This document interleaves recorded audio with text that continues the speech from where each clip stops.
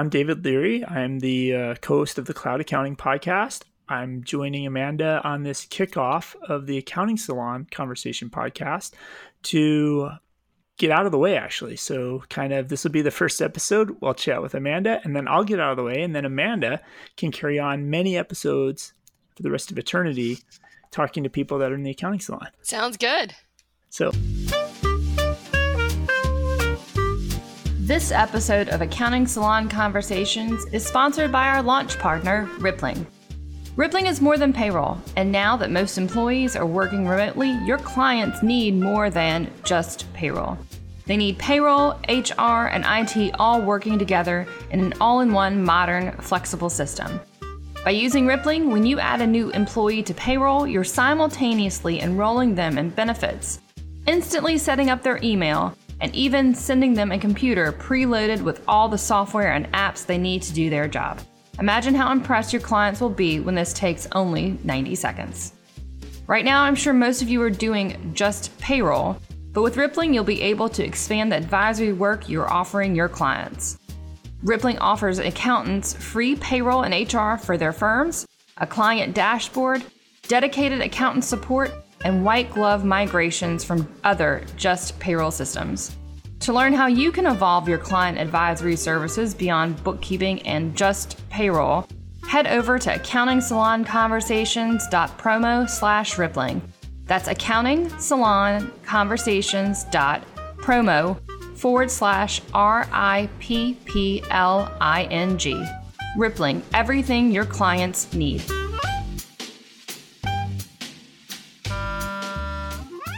listeners that may have just discovered this, because not everybody knows about the accounting salon first, I think maybe you and I should talk about how we met each other and how the accounting salon came to be. Sure.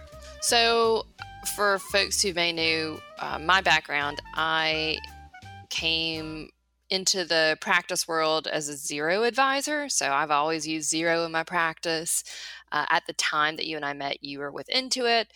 So we really never crossed paths, I guess, which is kind of crazy, but we just didn't. We had our own little, I had my blue world and you had your green world. We knew of each other, though. I always knew about you online. I knew who you were. Yeah, and same. But we never crossed paths. Yeah, so we just never ended up at the same place at the same time. So we happened to both be in New Orleans for the Clio conference, and I think this is 2017. And so I don't remember who it was that connected us, but somebody said, you guys need to have a drink together. And so we did. And some of those, we were just chatting, and we were talking right around that time. That's when the whole conferencing changed or shifted, right? You had right around then QuickBooks, Xero, Sage. They were doing these ridiculous conferences. Like QuickBooks had Oprah, and Sage had the Killers, and Xero, I think, had like the Dalai Lama's number 2 man, right? Like it was these conferences. So you either had the big software vendors themselves, right? The cloud accounting apps had huge conferences. And then you had the other end of the spectrum. It was Doug Sleater, who had SleaterCon. The conference only events, he sold that to Accountex, and then Intuit didn't attend that event. And so there was not, two problems kind of arose. Like one of them, which was really my thing, is I felt like there wasn't a agnostic event. Right. Platform agnostic. So people like you and I could never meet. And then you had other issues with the quality of content at conferences. Yeah. So I think the idea for Accounting Salon came to me at one of those conferences that shall remain nameless. One of the ones that was supposed to be platform agnostic and tech forward. And I realized that the content was so sponsor driven that I really wasn't getting value off of what was coming from the stage. Where the value was for me was meeting up with other cloud and tech forward accountants in the bar afterwards, or in the back of the room, or running into them in the expo hall. Like those were the conversations that were really meaningful. And so I had this crazy idea, and I've talked about this. I didn't think, hey, I'm going to start, this think tank, high end, exclusive, and very content rich conference, what I thought is maybe I can just invite some of my friends to New Orleans that are really smart and know really awesome accounting things, and we can have a party and kind of talk about this together and sort of debrief and do a brain dump. So that was where that came out of. And it just so happened that, when you and I were having that conversation in New Orleans in the fall of 2017, I said, I have this crazy idea. What do you think? And you're like, I'm in. This is fantastic. I've been thinking about this too for a long time. And it's kind of baloney that we don't have a great place for the rock stars in every platform to come together. So that was how Accounting Salon was born.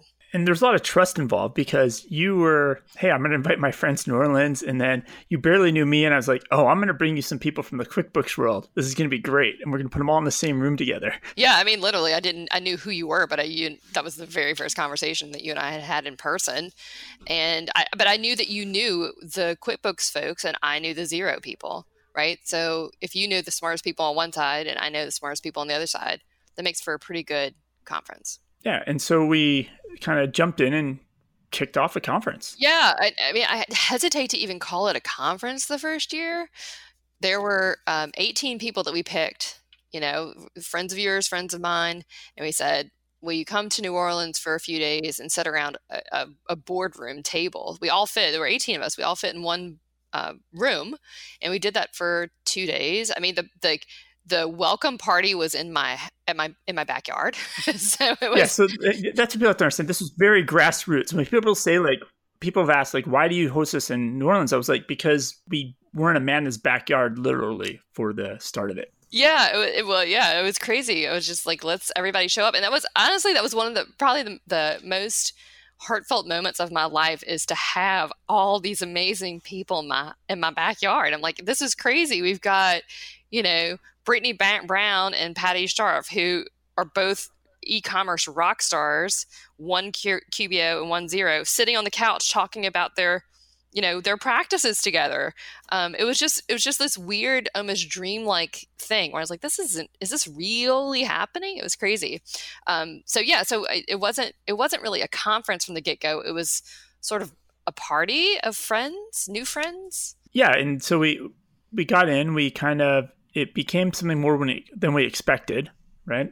These people became friends. Some of them became business partners, right? And we just really fostered this sense of community. And so then I feel like we got aggressive and we're like, hey, let's double the size next year. Yeah, so it was this really interesting, just cool thing where, the first year we asked, you and I just sat down, looked at the list of folks we had invited and said, who do we want to hear talk about things? And so we picked, I don't know, maybe 6 or 8 folks to give presentations in the front of the boardroom. And that was awesome. And so it created all these neat relationships and conversations amongst folks who didn't know each other. And then that kept on going for the next 6 months until we had the Accounting Salon for 2018. So we decided, this is awesome. We want to do it again. Let's double.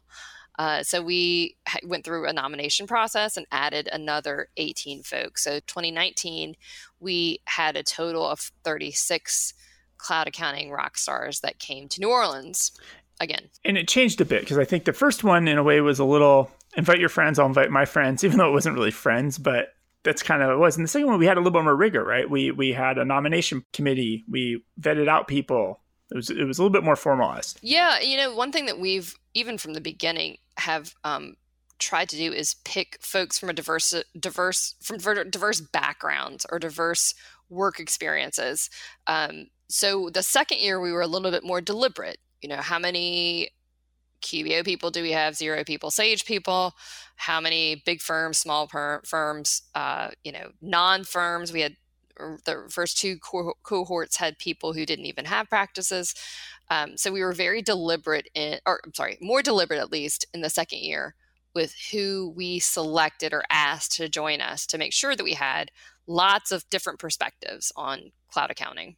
And it's interesting if I compare, looking back at the first event to the second event, I feel like the second event, because it was just bigger and it was just logistically tougher, it was a lot harder to enjoy as far as me as a host. And I think that was the same on your side as well. Yeah, well, there were expectations. I guess in the first year there were no expectations, right? I mean, we had people were drinking beer out of my fridge, and we were, writing on Post-it notes on the wall. Like, it was just very, like you said, grassroots and just an experiment, honestly. And then the second year, we had a legitimate event space. We had an actual welcome party at a restaurant, not at my house.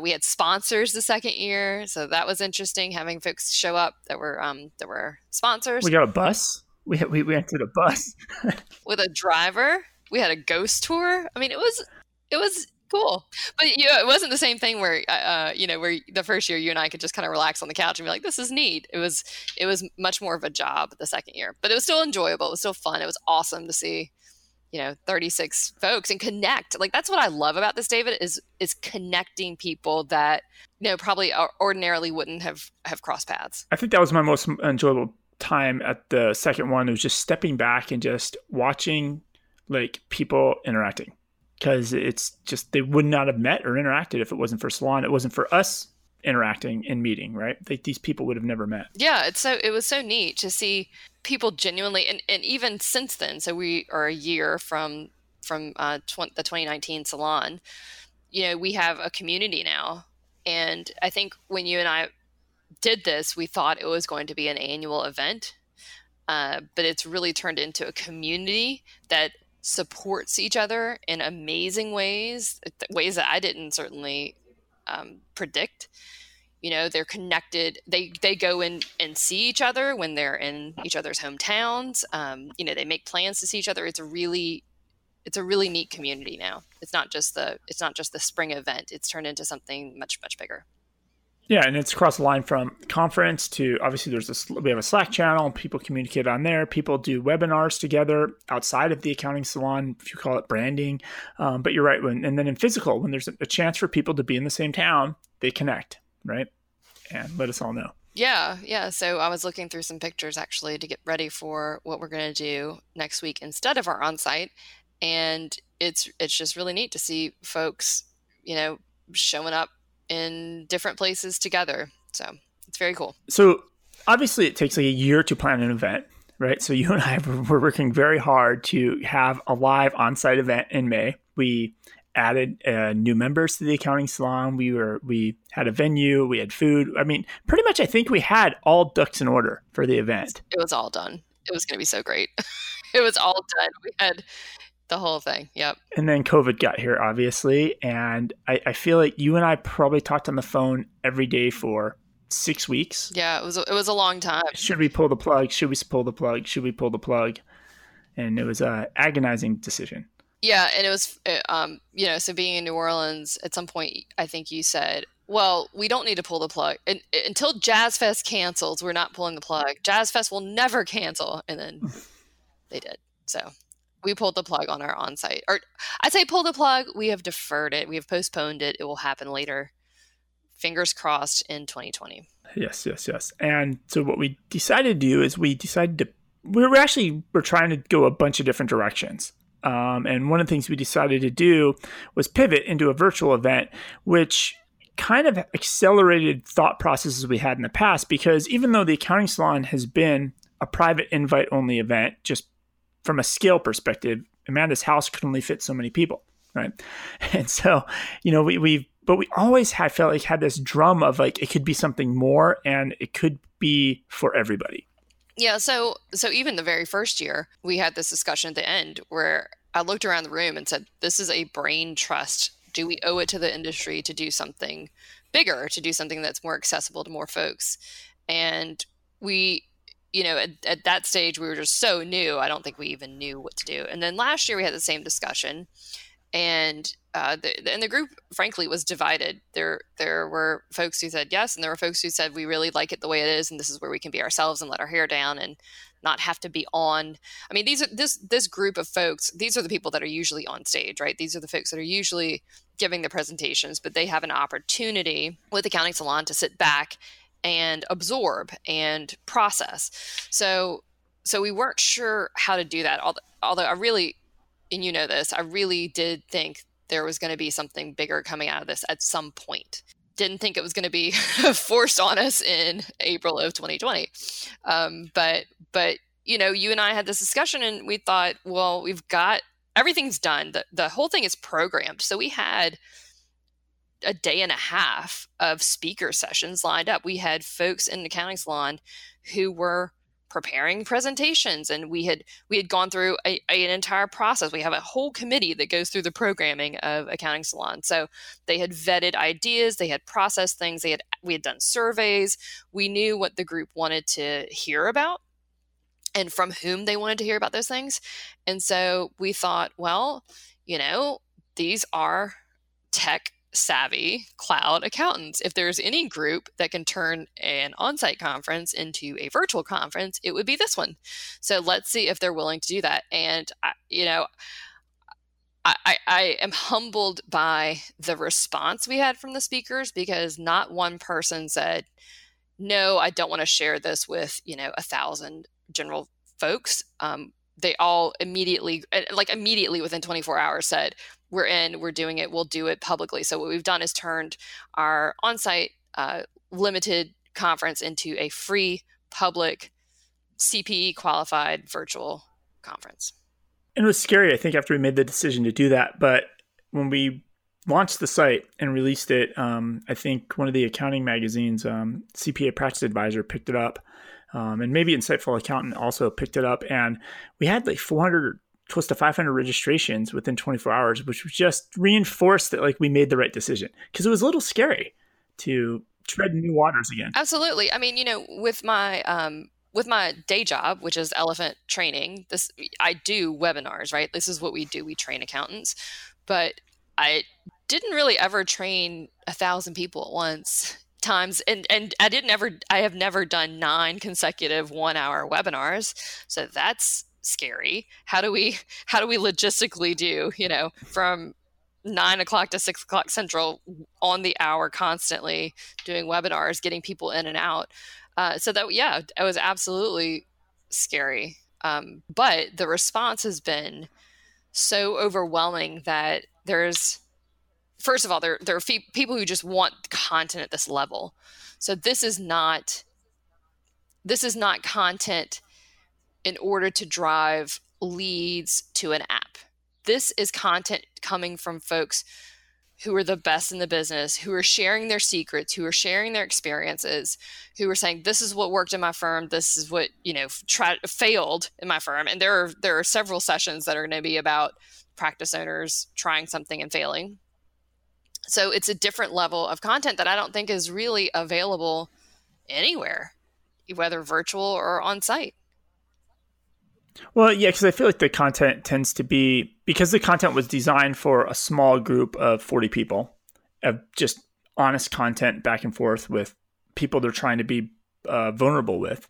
And to take that content and put it out there for the entire web with no motivation to write, this is not really a secret way to have a demo for a product, right? It's not sponsored, which is some of the criticisms early on we had in this conversation about some of the other conferences, right? It's all pay to play. This is strictly, we're just taking our internal content and just freeing it to the world. And hopefully people love it. Yeah, now I will say we do have sponsors for this to cover the overhead. And we should make sure to thank those folks, because we couldn't do it without them, because there is obviously some overhead to running a conference for 1,000 people. But the sponsors have done this out of the generosity of their hearts. It is not about putting someone on stage to sell something. So the content that's coming out of Salon V, which is what we're calling the virtual version of Salon, is the exact same stuff that we would have talked about in New Orleans in a group of 40.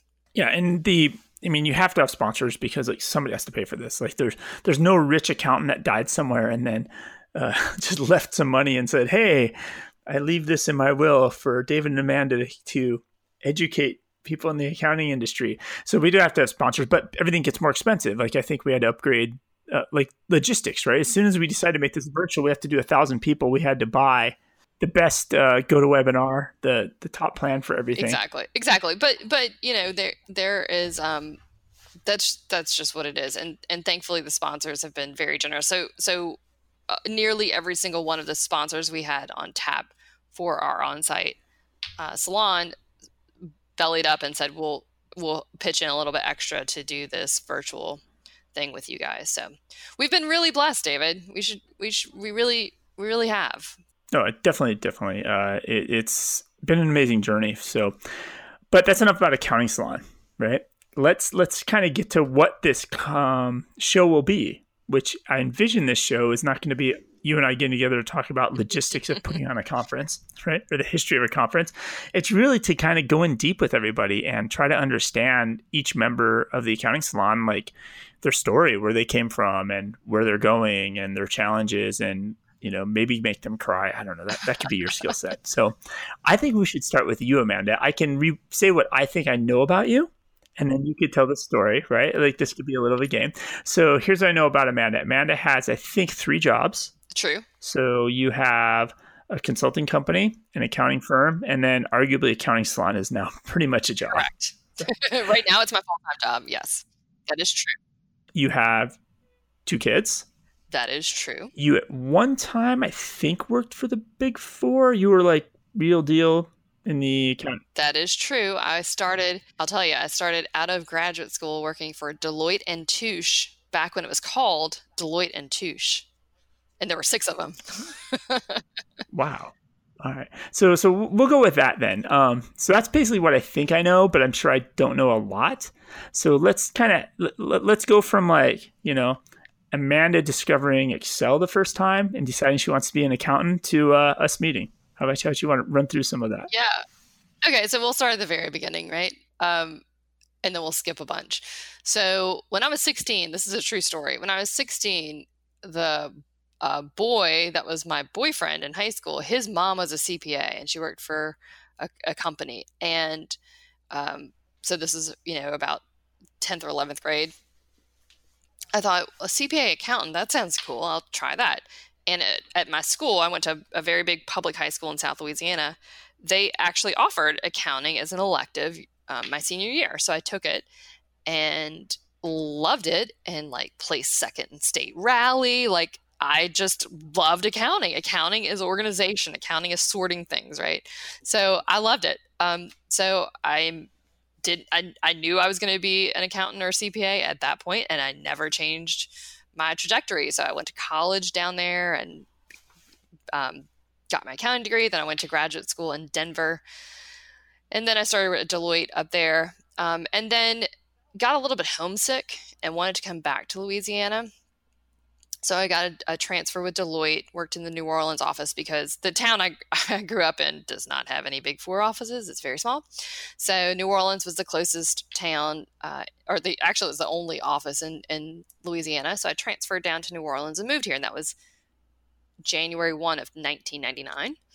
And I've been in New Orleans ever since. I only stayed at Deloitte maybe another year or 2, and then took a corporate controllership position, and then I had 2 babies in 16 months. So got married, had 2 kids, and was like, I am going to screw something up. I can't work. Like I was so sleep deprived for years. I was like, I am going to mess something up. I'm afraid. Every day I'd go to work just, tense.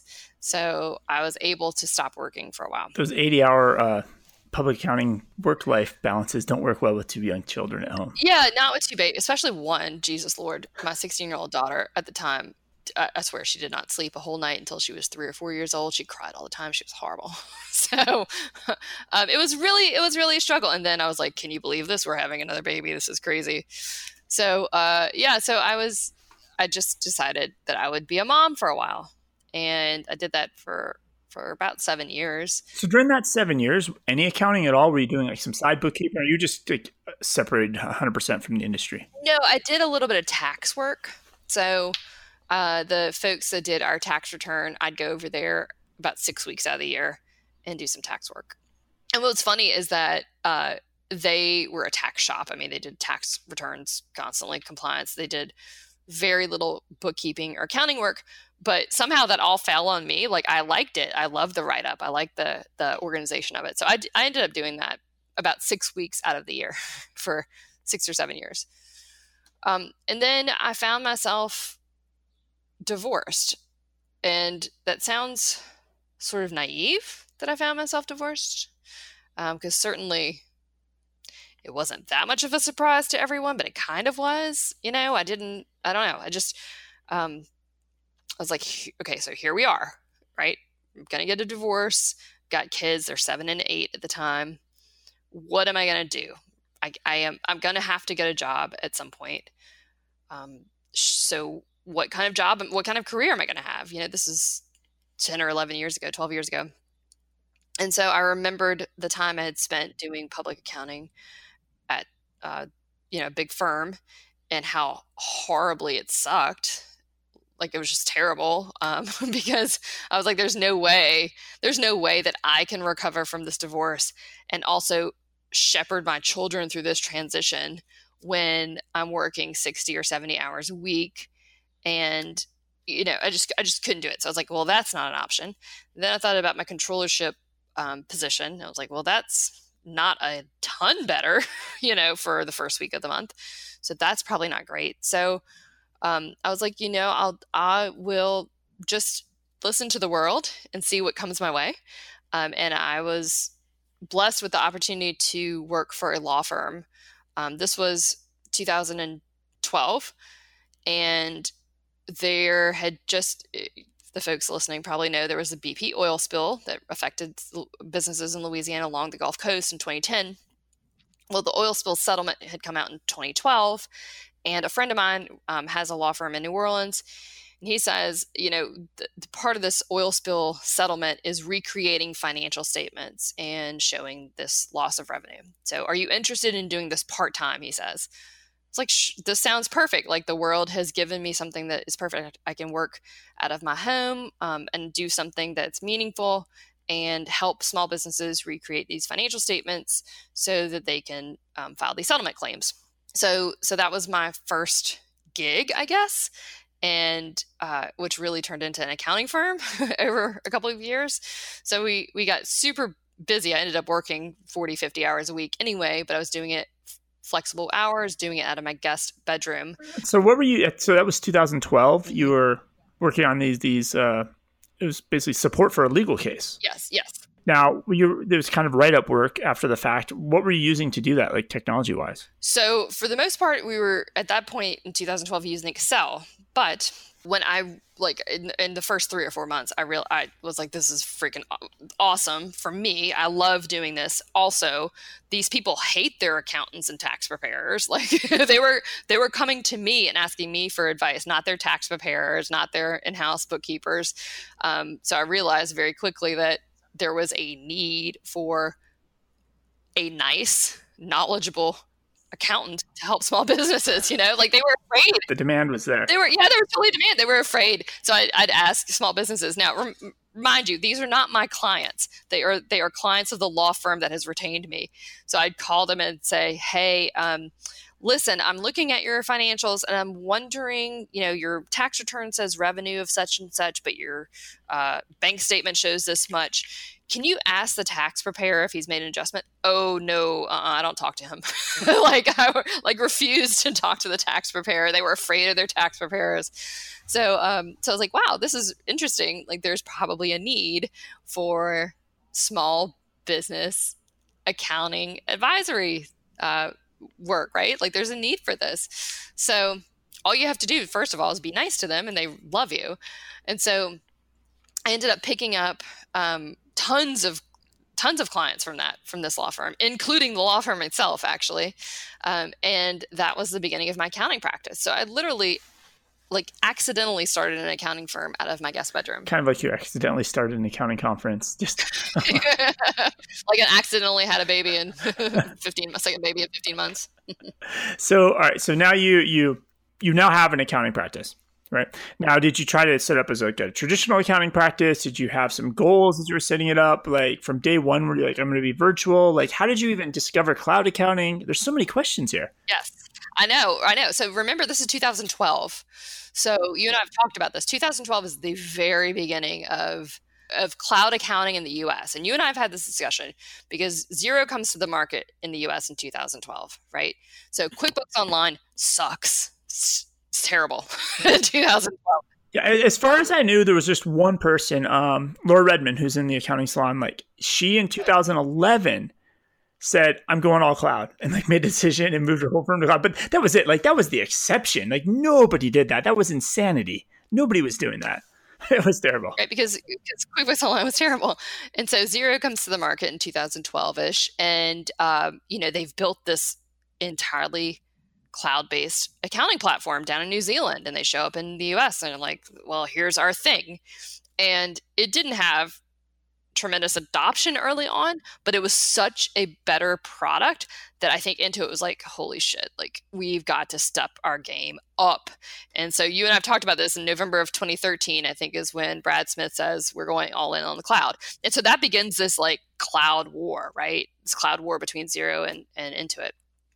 But going back to what I wanted to do. So I was going through this divorce. My kids were 7 and 8, which I mean, every parent who's going to listen to this is going to know what I'm about to say.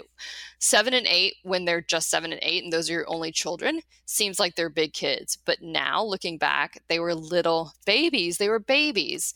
And, we were all going through this thing and I knew I was going to have the kids almost all the time. I knew that if they were sick at school, home from school sick, if they had a day off for conferences, if they had a thing, cupcakes for somebody's birthday party, like it was on me. I knew that. And so I didn't want to be tied to a traditional office. And so I started looking around to figure out how I could build a virtual firm, and again, this is the very beginning. Now I had these other grandiose ideas that, I'm this single cool mom. I'm going to take the kids to Spain for a month in the summer. And, we're going to go on cruises and we're going to do all these crazy things. And I'm going to work from wherever we end up. That didn't happen very often. But as it turns out, wiring your firm to work from anywhere in the world also works really well for working from your house indefinitely. Like it's the same infrastructure. So that turned out to be pretty prophetic for us. So I built a firm that I could run from anywhere in the world. So every single software, every single platform we used was truly cloud-based, browser-based, not hosted, but true browser-based software. And we did that by the end of 2012. Yeah, I think where I fell in love with you was you were on stage actually at ClioCon, and you were talking about how my daughter plays soccer, and you got to be at a soccer field 2 hours before the game starts. Like, I don't know, but I could just pull out my tablet, and because I'm on the cloud, I can keep working. And that's when I was like, yes, why do you have to be at soccer so early? Yes. Yeah. So I gratefully have 2 really athletic children who travel to glamorous places like Pensacola, Florida, and, Birmingham, Alabama on the regular. So yeah, there's a lot of wasted time, man. In kids sports, there's so much wasted time. So yeah, I knew that I've been able to work really from the world. Truly, this is true. I really have worked from all over the world. Just not lately. Lately, I've been in my office 20 yards from my bedroom. So you built a firm that a lot of people, I think, even dream about, right? You built a lifestyle firm to support your lifestyle. And so how did that go from you grew your firm to kind of starting to become, you kind of have you have a consulting company. So you have an accounting firm and a consulting company and a training company and an accounting salon. You have 4 jobs. You can't keep telling people you have 3. You have 4. Well, yeah, I don't do too much on the consulting side. That's kind of been wrapped up into the training company because there's just so much overlap now. So yeah, so because we built this firm from scratch starting in 2012 into a cloud, accounting firm, like we've done all the legwork, we've done all the hard stuff, we've vetted apps, we've figured out workflows, we've figured out client onboarding, we figured out the marketing piece of it. As the wave of cloud accounting kind of catches up with us, there are folks who need to know this and want a quick start to it. So we have done some advisory work on flipping firms to the cloud. So taking traditional accounting firms and giving them a quick start into rewiring for the cloud. And then on the training side, that, because zero was so new in the US, everything I learned about zero, I, for the most part, taught myself and figured out on my own. And this is funny. I'll tell you, this is a funny story, David. And this is, hand to God, this is true. So I created Elephant with my co-founder, Monica. She's my best friend from college, also an accountant. And she was helping me in the accounting firm. This is going back to 2014, 15. She was helping me doing some work part-time for us. And she was learning zero. She's like, this is freaking awesome. Like, this is the best GL I've seen. It's so clean. It's so great. We should teach small businesses how to use it. And I said, that's a great idea. And now Monica's been my best friend for 20 something years. We travel. We've been to all the sexiest, most romantic places in the world together, she and I.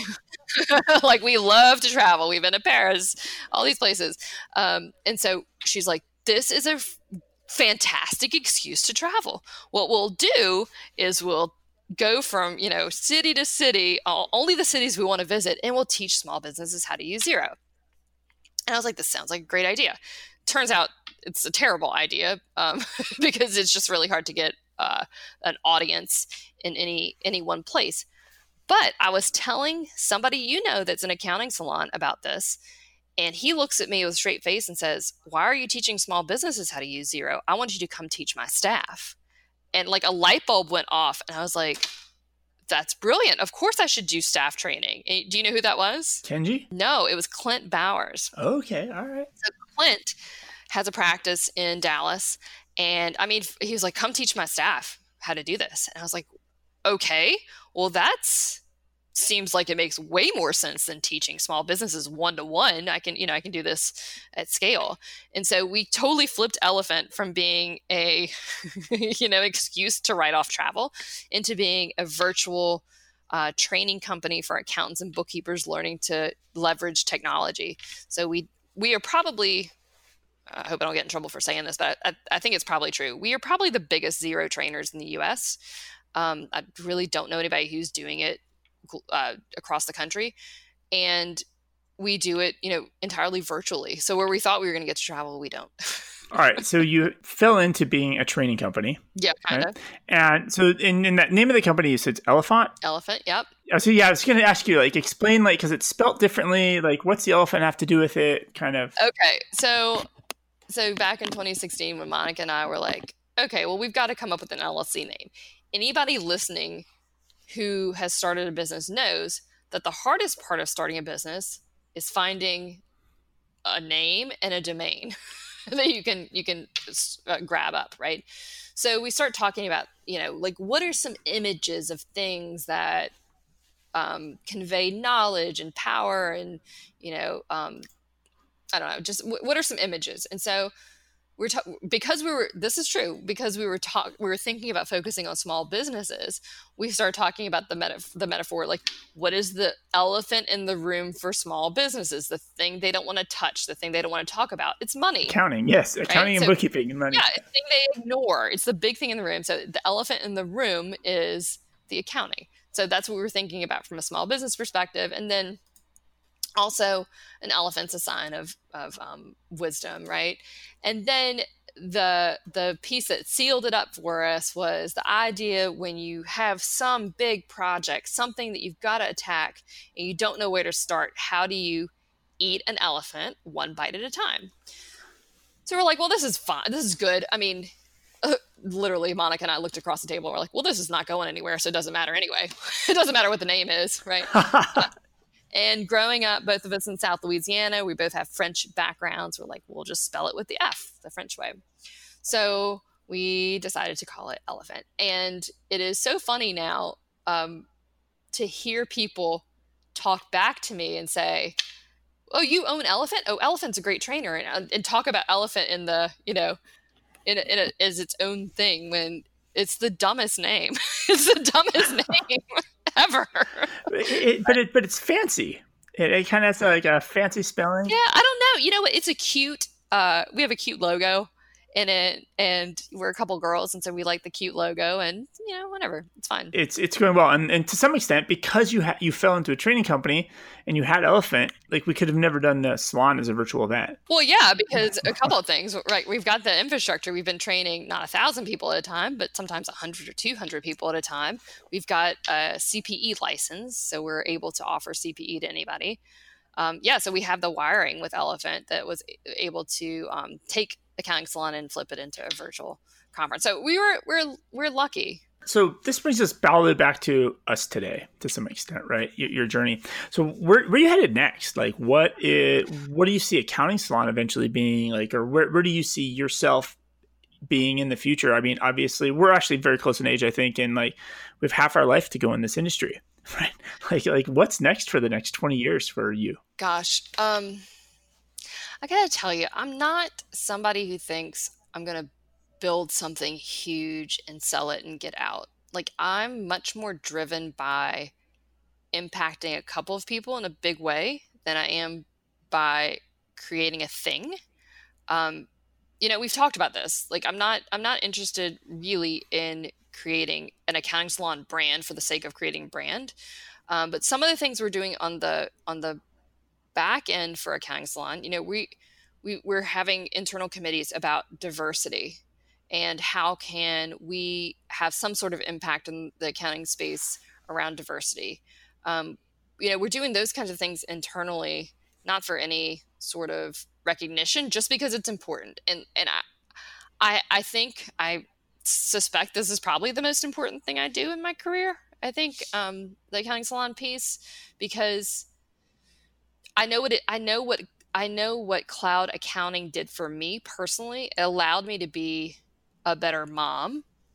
It allowed me to be present for my children. It allowed me to be self-sufficient, to recreate a career.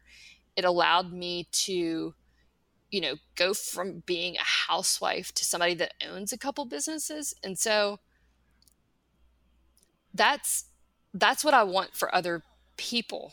That's what I want. I want folks to see the potential in jumping into some technology and taking some risk and figuring out things that are uncomfortable and scary, and saying, okay, well, I'm going to figure out how to use Zapier. I'm going to figure out how to use Xero. I'm going to figure out how to use these apps. And it's not all going to happen at once, but it's going to happen in baby steps, one bite at a time. And at the end of the day, I can look back and see how far I've come, because, sitting here now in 2020, I couldn't have imagined that this is where we would be when I was scared and vulnerable and alone in 2012 in my guest bedroom. Like I couldn't have imagined that I'd be talking to somebody like you or recording a podcast. I mean, this is craziness. So I don't know where I go from here. I'm really just happy right here, right now. Amazing. I don't think we should continue. Let's wrap this up. Well, let's wrap it up and talk about what this is going to be, for other folks, right? Going down, what I'm hoping, I think you're hoping that maybe this podcast might turn into. I want to tell the stories of the folks that have decided to join our little tribe in Accounting Salon. If you can get the other members of Accounting Salon to do just what you just did, I think this could be a successful podcast. And I don't know if it's the beer, like halfway through the beer, it kicked in, but about halfway, because obviously you do the Cloud Accounting podcast with Blake Oliver every single week, right? I'm now 200 episodes of podcasts I've done now, right? So I've done a lot, and I listen to a lot of podcasts, and about halfway through, I was like, oh, this is kind of coming together for something that, like, again, I had this idea, like, let's record a podcast. Right. Like, let's record a podcast together. And I felt like it started to click. And so if you can just do this with every person in the salon and get them to be vulnerable and open up and tell their story, I think a lot of people can benefit from that, going forward. So if somebody wants to learn about Accounting Salon, connect with you, like, where do they do this at? Well, we have an accountingsalon.com page. That's probably the easiest. Just so folks who are listening know, we open up nominations for Salon late summer, July, August each year for the following year. So those notifications will go out, and we'll have a place to either nominate yourself or to nominate somebody you think is amazing into Accounting Salon. So that'll happen towards the end of the summer. But if you just want to if anybody has questions or wants to chat with me, one thing I learned actually from that very first law firm owner client that I had, who gave me the chance that he gave me, he says, I never turn down a meeting with anybody because if somebody asks you for your time, you should give them your time. So if anybody wants to reach out to me, the easiest way to find me is at my firm website, which is aguilaraccounting.com. And there's a way you can self-schedule a 15-minute Zoom call with me. And I mean this, if you want to talk about, I don't know, anything, raising babies or cooking, I love to cook. Or cloud accounting integrations and technology, just book me on my site. I'm happy to meet with anybody. So aguilaraccounting.com for me, and for the group, accountingsalon.com.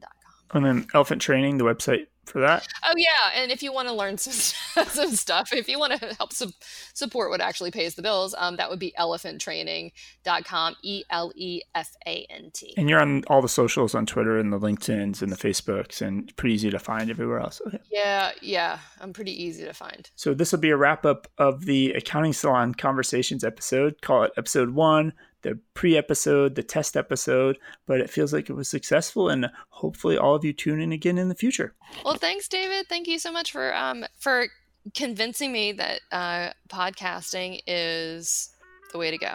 We'll see what happens, right? We'll see what happens. Hopefully I'll do as good a job hosting as you have tonight. Thank you, Amanda.